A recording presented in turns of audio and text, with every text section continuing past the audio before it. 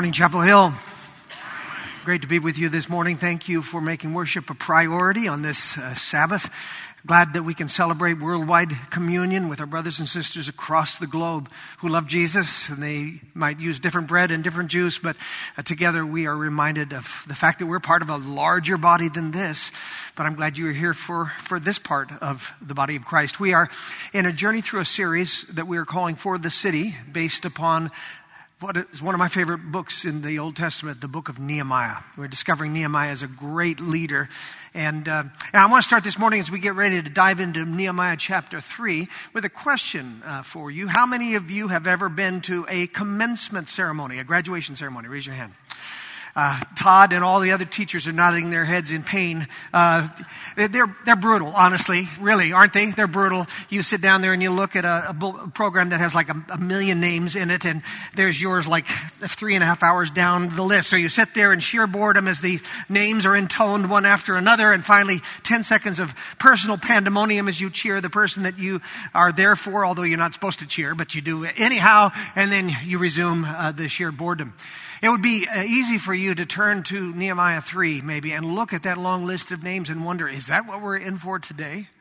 Kind of a rehash of that. I mean, are we going to really sit through this long list of names? Well, you're going to sit through part of them, but I would love to have you see that chapter in a different light.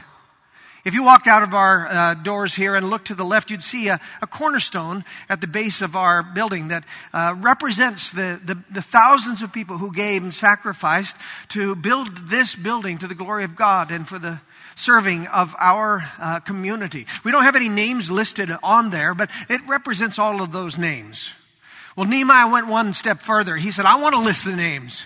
I want to name all of the families that stepped up and helped me do what appeared to be an impossible thing. I want to honor them in perpetuity for their faithfulness to this call of God.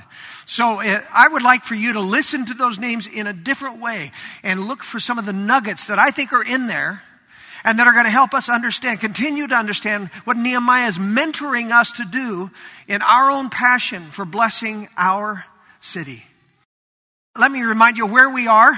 Nehemiah is a Jew who was living in Babylon, and he was called. He had an epiphany, and he's called by God to go back to Jerusalem and to rebuild the city walls, which have laid in rubble for 150 years. You didn't have any walls in those days. You didn't have any city, and this was the vision that Nehemiah had. And last week we saw Nehemiah as he took a handful of influencers, key leaders, and said, I want you to walk around and let's look together at these walls. And at the end of that tour, in the middle of the night, they were doing it secretly.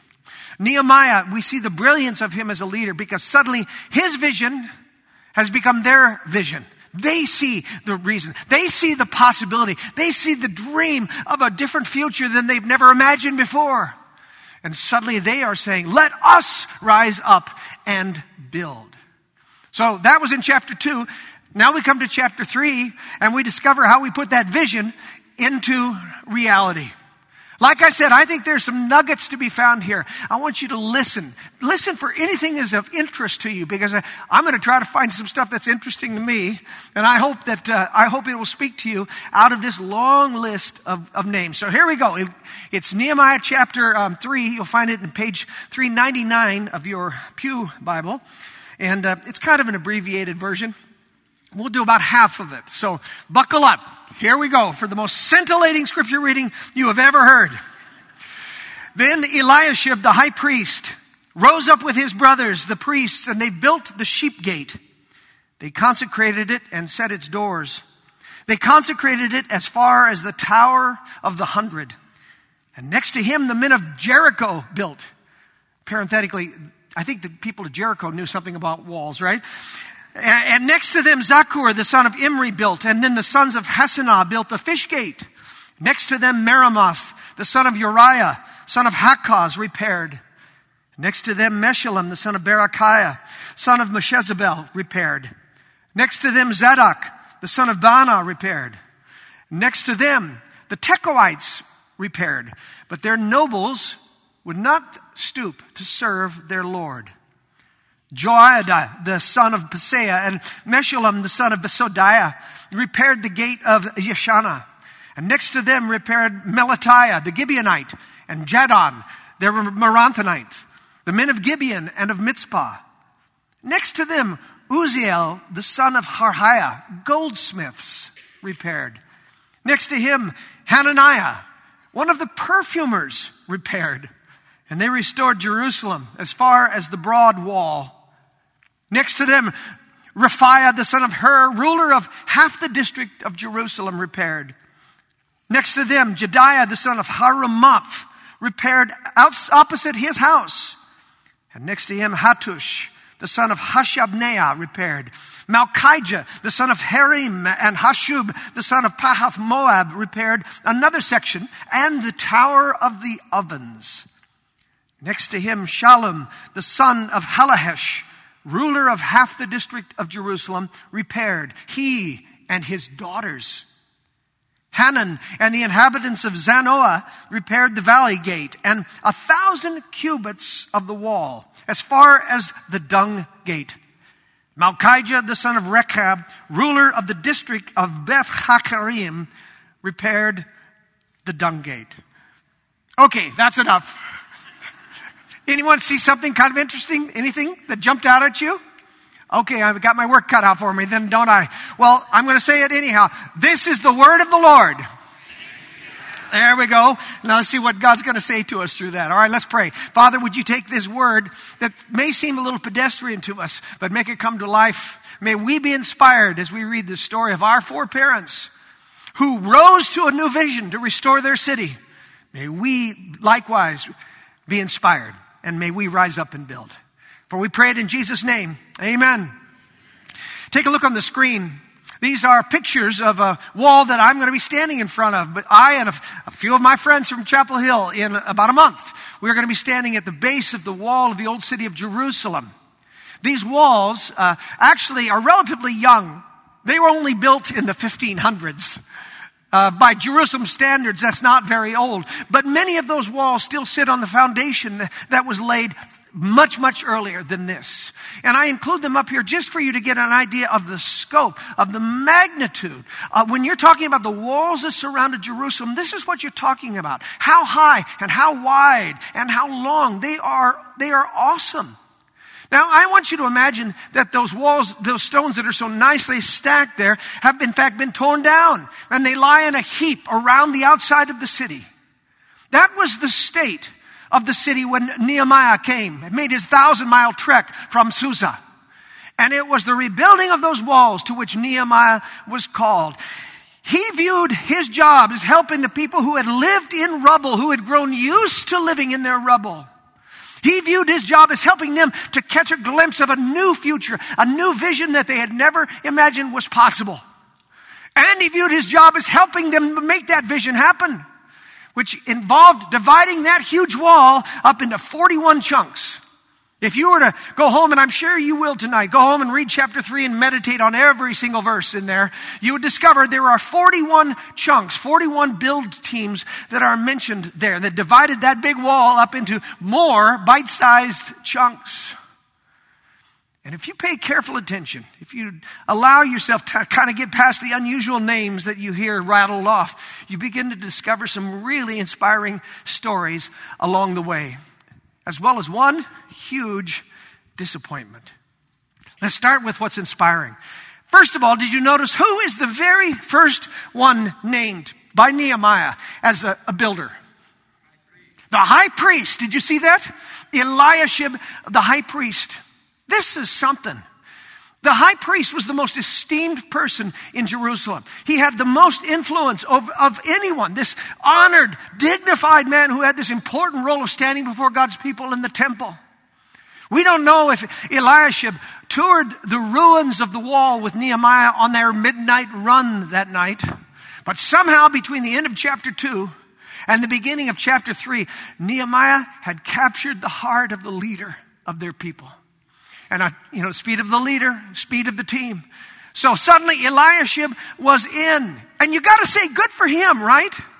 Good for this guy who ordinarily he has this role that's full of pomp and circumstance. Good for him to be willing to strip off the garments of his office and put on his work clothes and get dirty. That's humility.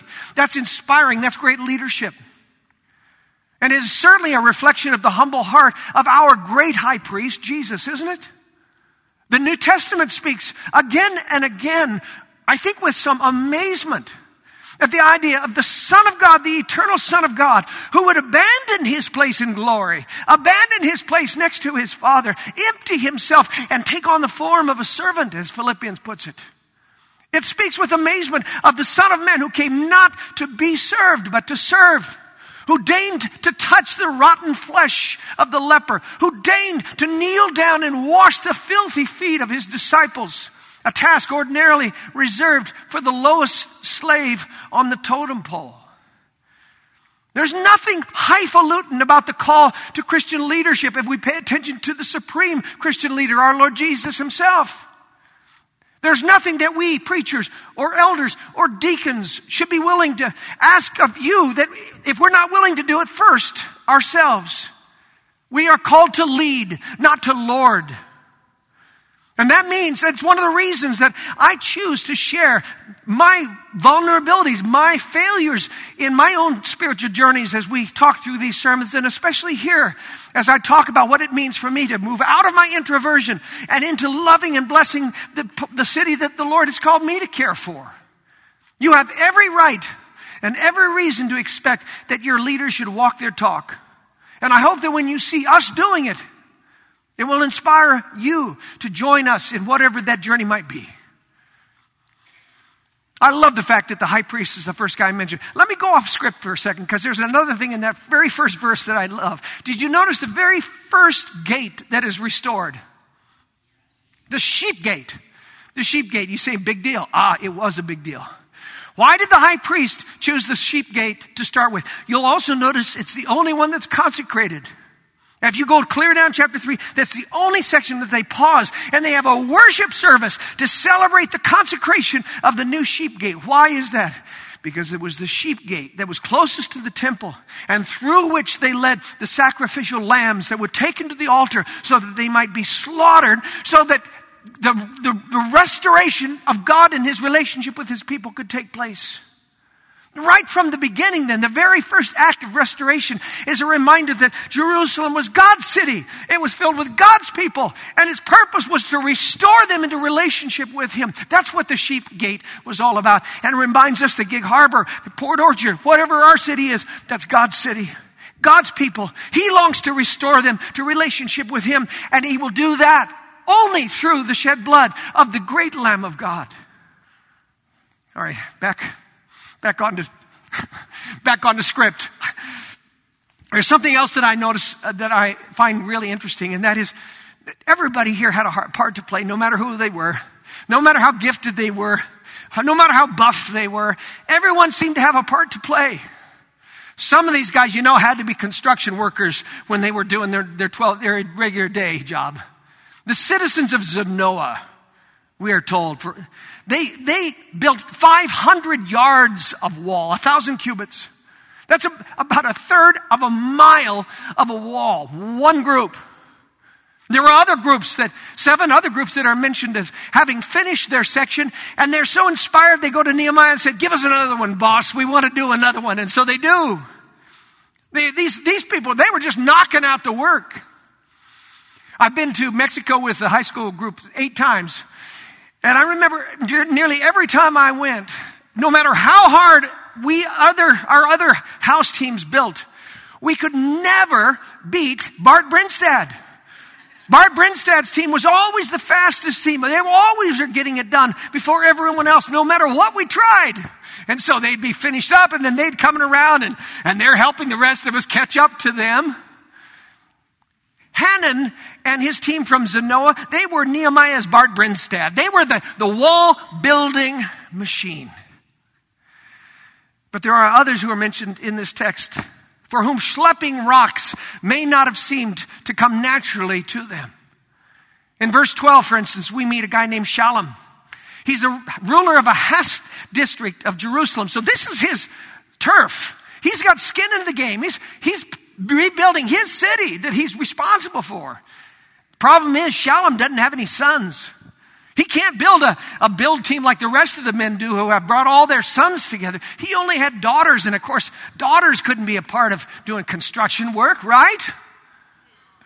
Not so right. Verse 12, Shallum, the son of Halahesh, the ruler of the Has district of Jerusalem, repaired a section. He and his daughters. Girl power. I love that. I have a daughter, Rachel. You know her. She would have been standing on top of the wall with a hammer. And I tell you, when I was in Mexico, I loved having freshman girls because, man, they were the hardest working bunch you'd ever find. Their culture cried, you have only daughters. What are you going to do? You can't help. God declared, Shallum, today your daughters are wall builders. And they were. Then there was Uzziel. Did you see him? He's the goldsmith. He's a craftsman. He has an artist's eye and a gentle touch. He could create exquisite pieces of art out of gold with the most delicate of tools. And Uzziel says, but Lord, I'm a goldsmith. I don't work with boulders. And God said to Uzziel, today you are a wall builder. And he was. And living right next to Uzziel was a guy named Hananiah. He was a perfumer. In a world that was smelly and rotten, Hananiah produced ointments that disguised some of that stink and that made life just a little bit prettier. Hananiah said, Lord, I don't work with heavy timbers. I'm a perfume maker. God said, Hananiah, today you are a wall builder. And he was. Uzziel and Hananiah, they never made the Jerusalem Warriors football team. They were the gentle, artistic souls who delighted in creating beautiful things. They're not exactly the type that you would recruit for a construction crew. But here they are in verse 8, laboring side by side, repairing their two parts of the wall. And I'll bet it was the most beautiful section of wall in the city, don't you? Have you ever used this excuse? That's not my spiritual gift. That's not my area of gifting. As a reason to get out of doing something that you find difficult or distasteful? This goldsmith and this perfumer teach us that sometimes God says, I don't need your expertise. I need your obedience. I need your willingness to get your hands dirty. That's what I need from you. There were all of these people gathered together, great and small, strong and weak, gifted and clueless, influential and inconsequential, all of them working together side by side with this vision of restoring Jerusalem, with this vision of restoring God's people. Chapter 3 is that cornerstone that honors everyone who worked to accomplish this miracle of restoration. Everyone, that is, who was willing to do the hard work, no matter how much they could do, they did it. All except for one group. Did you notice? Who was the one group? Yep, Tekoa. Verse 5. And next to Zadok, the Tekoites repaired, but their nobles would not stoop to serve the Lord. Their nobles would not stoop to serve their Lord. Of all the names that are memorialized in chapter 3, the nobles of Tekoa are the only ones who are mentioned because they did not work. They did not join in the labor. Perhaps they considered it too menial. It was beneath them. Maybe they didn't like taking orders from a commoner. They were, after all, nobles. Or maybe they were, as I described last week, the guardians of the rubble. They liked their mess the way it was because they were in charge. Whatever the reason was, the nobles of Tekoa raised their noses in contempt and did not raise a hand to help. What's really fun is if you look down to the last part of the chapter, verse 27, there's a little postscript to the story of these snooty noblemen. We read that the Tekoites repaired another section opposite of the great projecting tower as far as the wall of Ophel. What happened when the leaders of Tekoa refused to lead? Others stepped into their place. The nobles would not work. There was a vacuum of leadership. And so God raised up others who would make it happen. And the people of Tekoa, who had been raised up, were so excited about it, they said, give us another one. We are on a roll. So what's the moral of this story? In the work of Jesus, lead, follow, or get out of the way. The body of Christ always does its work. And if the persons who are blessed with authority will not exercise that authority, if they will not use their God-given gifts to lead, then God will take away that authority and give it to someone who will lead. And like the nobles of Tekoa, you'll be left watching at the sideline as the rest of the people of God accomplish great things. You might have noticed I didn't start my sermon as I have the last few weeks. The last few weeks I've been urging you, this week, would you try to see with new eyes? Would you pay attention to things you don't pay attention to? Would you write them down? Would you pray? And we've given you all kinds of tools to help you, haven't we? T-shirts and decals and an app. And then last week, this prayer card, for the city prayer card, which now I have 5 names on there that I have noticed. People I've noticed and I'm lifting up. So we are trying to be very intentional, and we know that people remember and they learn in different ways. But we're trying to get all of us to do the same thing, which is to see the city with God's eyes, to love the city with God's heart, to notice things, notice people in ways that we've never done before. We will never be a part of change and transformation if we don't first see it.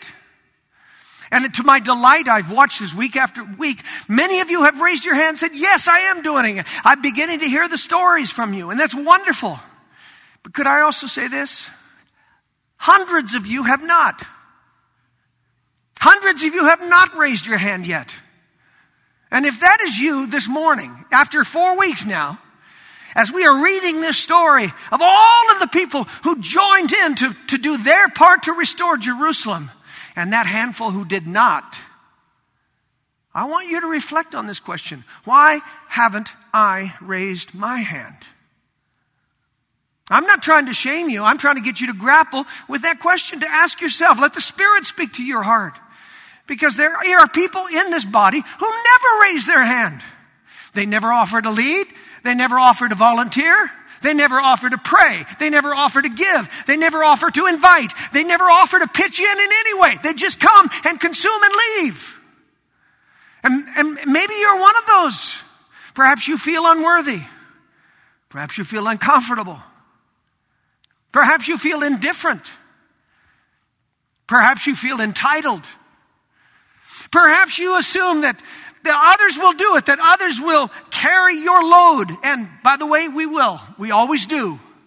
But if we could just capture the vision of everyone working side by side, shoulder to shoulder, doing their part, large and small, everyone caring for their city, everyone noticing and loving their neighbors, everyone praying God's favor and blessing upon their city, how much more could God do through us?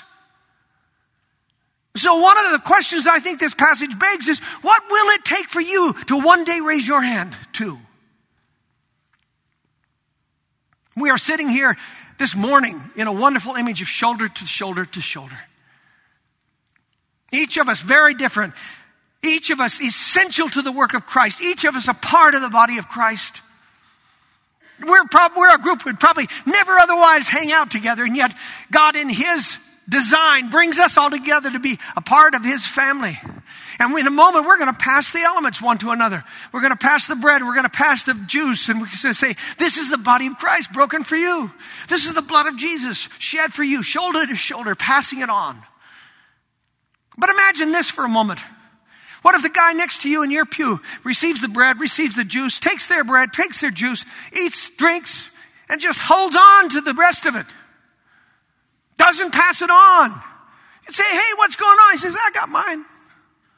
You would be outraged. It would be a breach of our covenant.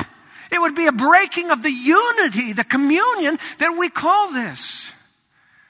In the moment, every one of us must do our part. We must pass on the elements one to another, so that all that might be nourished by the feast of the Lord. And in that very same way, every one of us is essential. Every one of us has an essential part to play in the redemptive work that God wants to do in blessing our city. And so as you receive this tangible demonstration of the servant's heart of Jesus, the beloved Lamb of God who sacrificed himself that you might have a relationship with the Father. As you receive this today and pass it on to your brothers and sisters, would you think about that? When am I going to raise my hand? When am I going to say yes to God's invitation to be a part of what God is doing? Pray about that. Think about that as you receive this meal. This is a regular reminder, this meal that we share, of the Lamb of God, the supreme Lamb of God who takes away the sins of the world. The Lamb of God who willingly gave up his life. The Lamb of God who left eternity and came to serve us in the most menial of ways, who humbled himself so that we might be exalted. That's what we are coming here to do, to remember. It's such a simple meal. Jesus could have used really expensive products, but instead he just put bread and juice. Everybody had it. He said, because I want everyone to be a part of it. I want everyone to eat, everyone to drink, everyone to remember, everyone to share in what I'm doing. On that night, he took bread and he broke it and he said, this bread is my body, broken for you. I want you to take it, and when you do, I want you to remember what I did for you when my body was broken on the cross. And then he took the cup after supper and he poured it out and he gave it to them and said, this cup, this purple juice, it represents my blood, which is going to be poured out for you in a moment. I'm going to shed my blood to wash you clean like the sacrificial lambs for the last centuries. But it will be once and for all and forever. And so as often as we eat this bread, Paul says, and we drink this cup, we remember what Jesus has done. We proclaim his death and the salvation that comes to us for those who receive the gift of his death and his resurrection. We proclaim his death until the day when the King of Kings returns to us. And so I invite you today to really reflect on what we've read today in the scripture, to really think about what it means for me to raise my hand and say, I'm in. I want to be a part of sharing this good news, of blessing this city that you love, God. I want to love the city the way you love it. I want to love your people the way you love them. And this is the starting point, the reminder of what Christ has done for us and the change that is wrought in our lives because the Spirit lives within us. So I'm going to invite our elders and our deacons to come forward, and I'm going to pray over these elements. Holy God, we thank you for the gift of communion that is before us here, and we pray that your Spirit would bless it and consecrate it. Would you take these very common elements and set them aside for a holy purpose?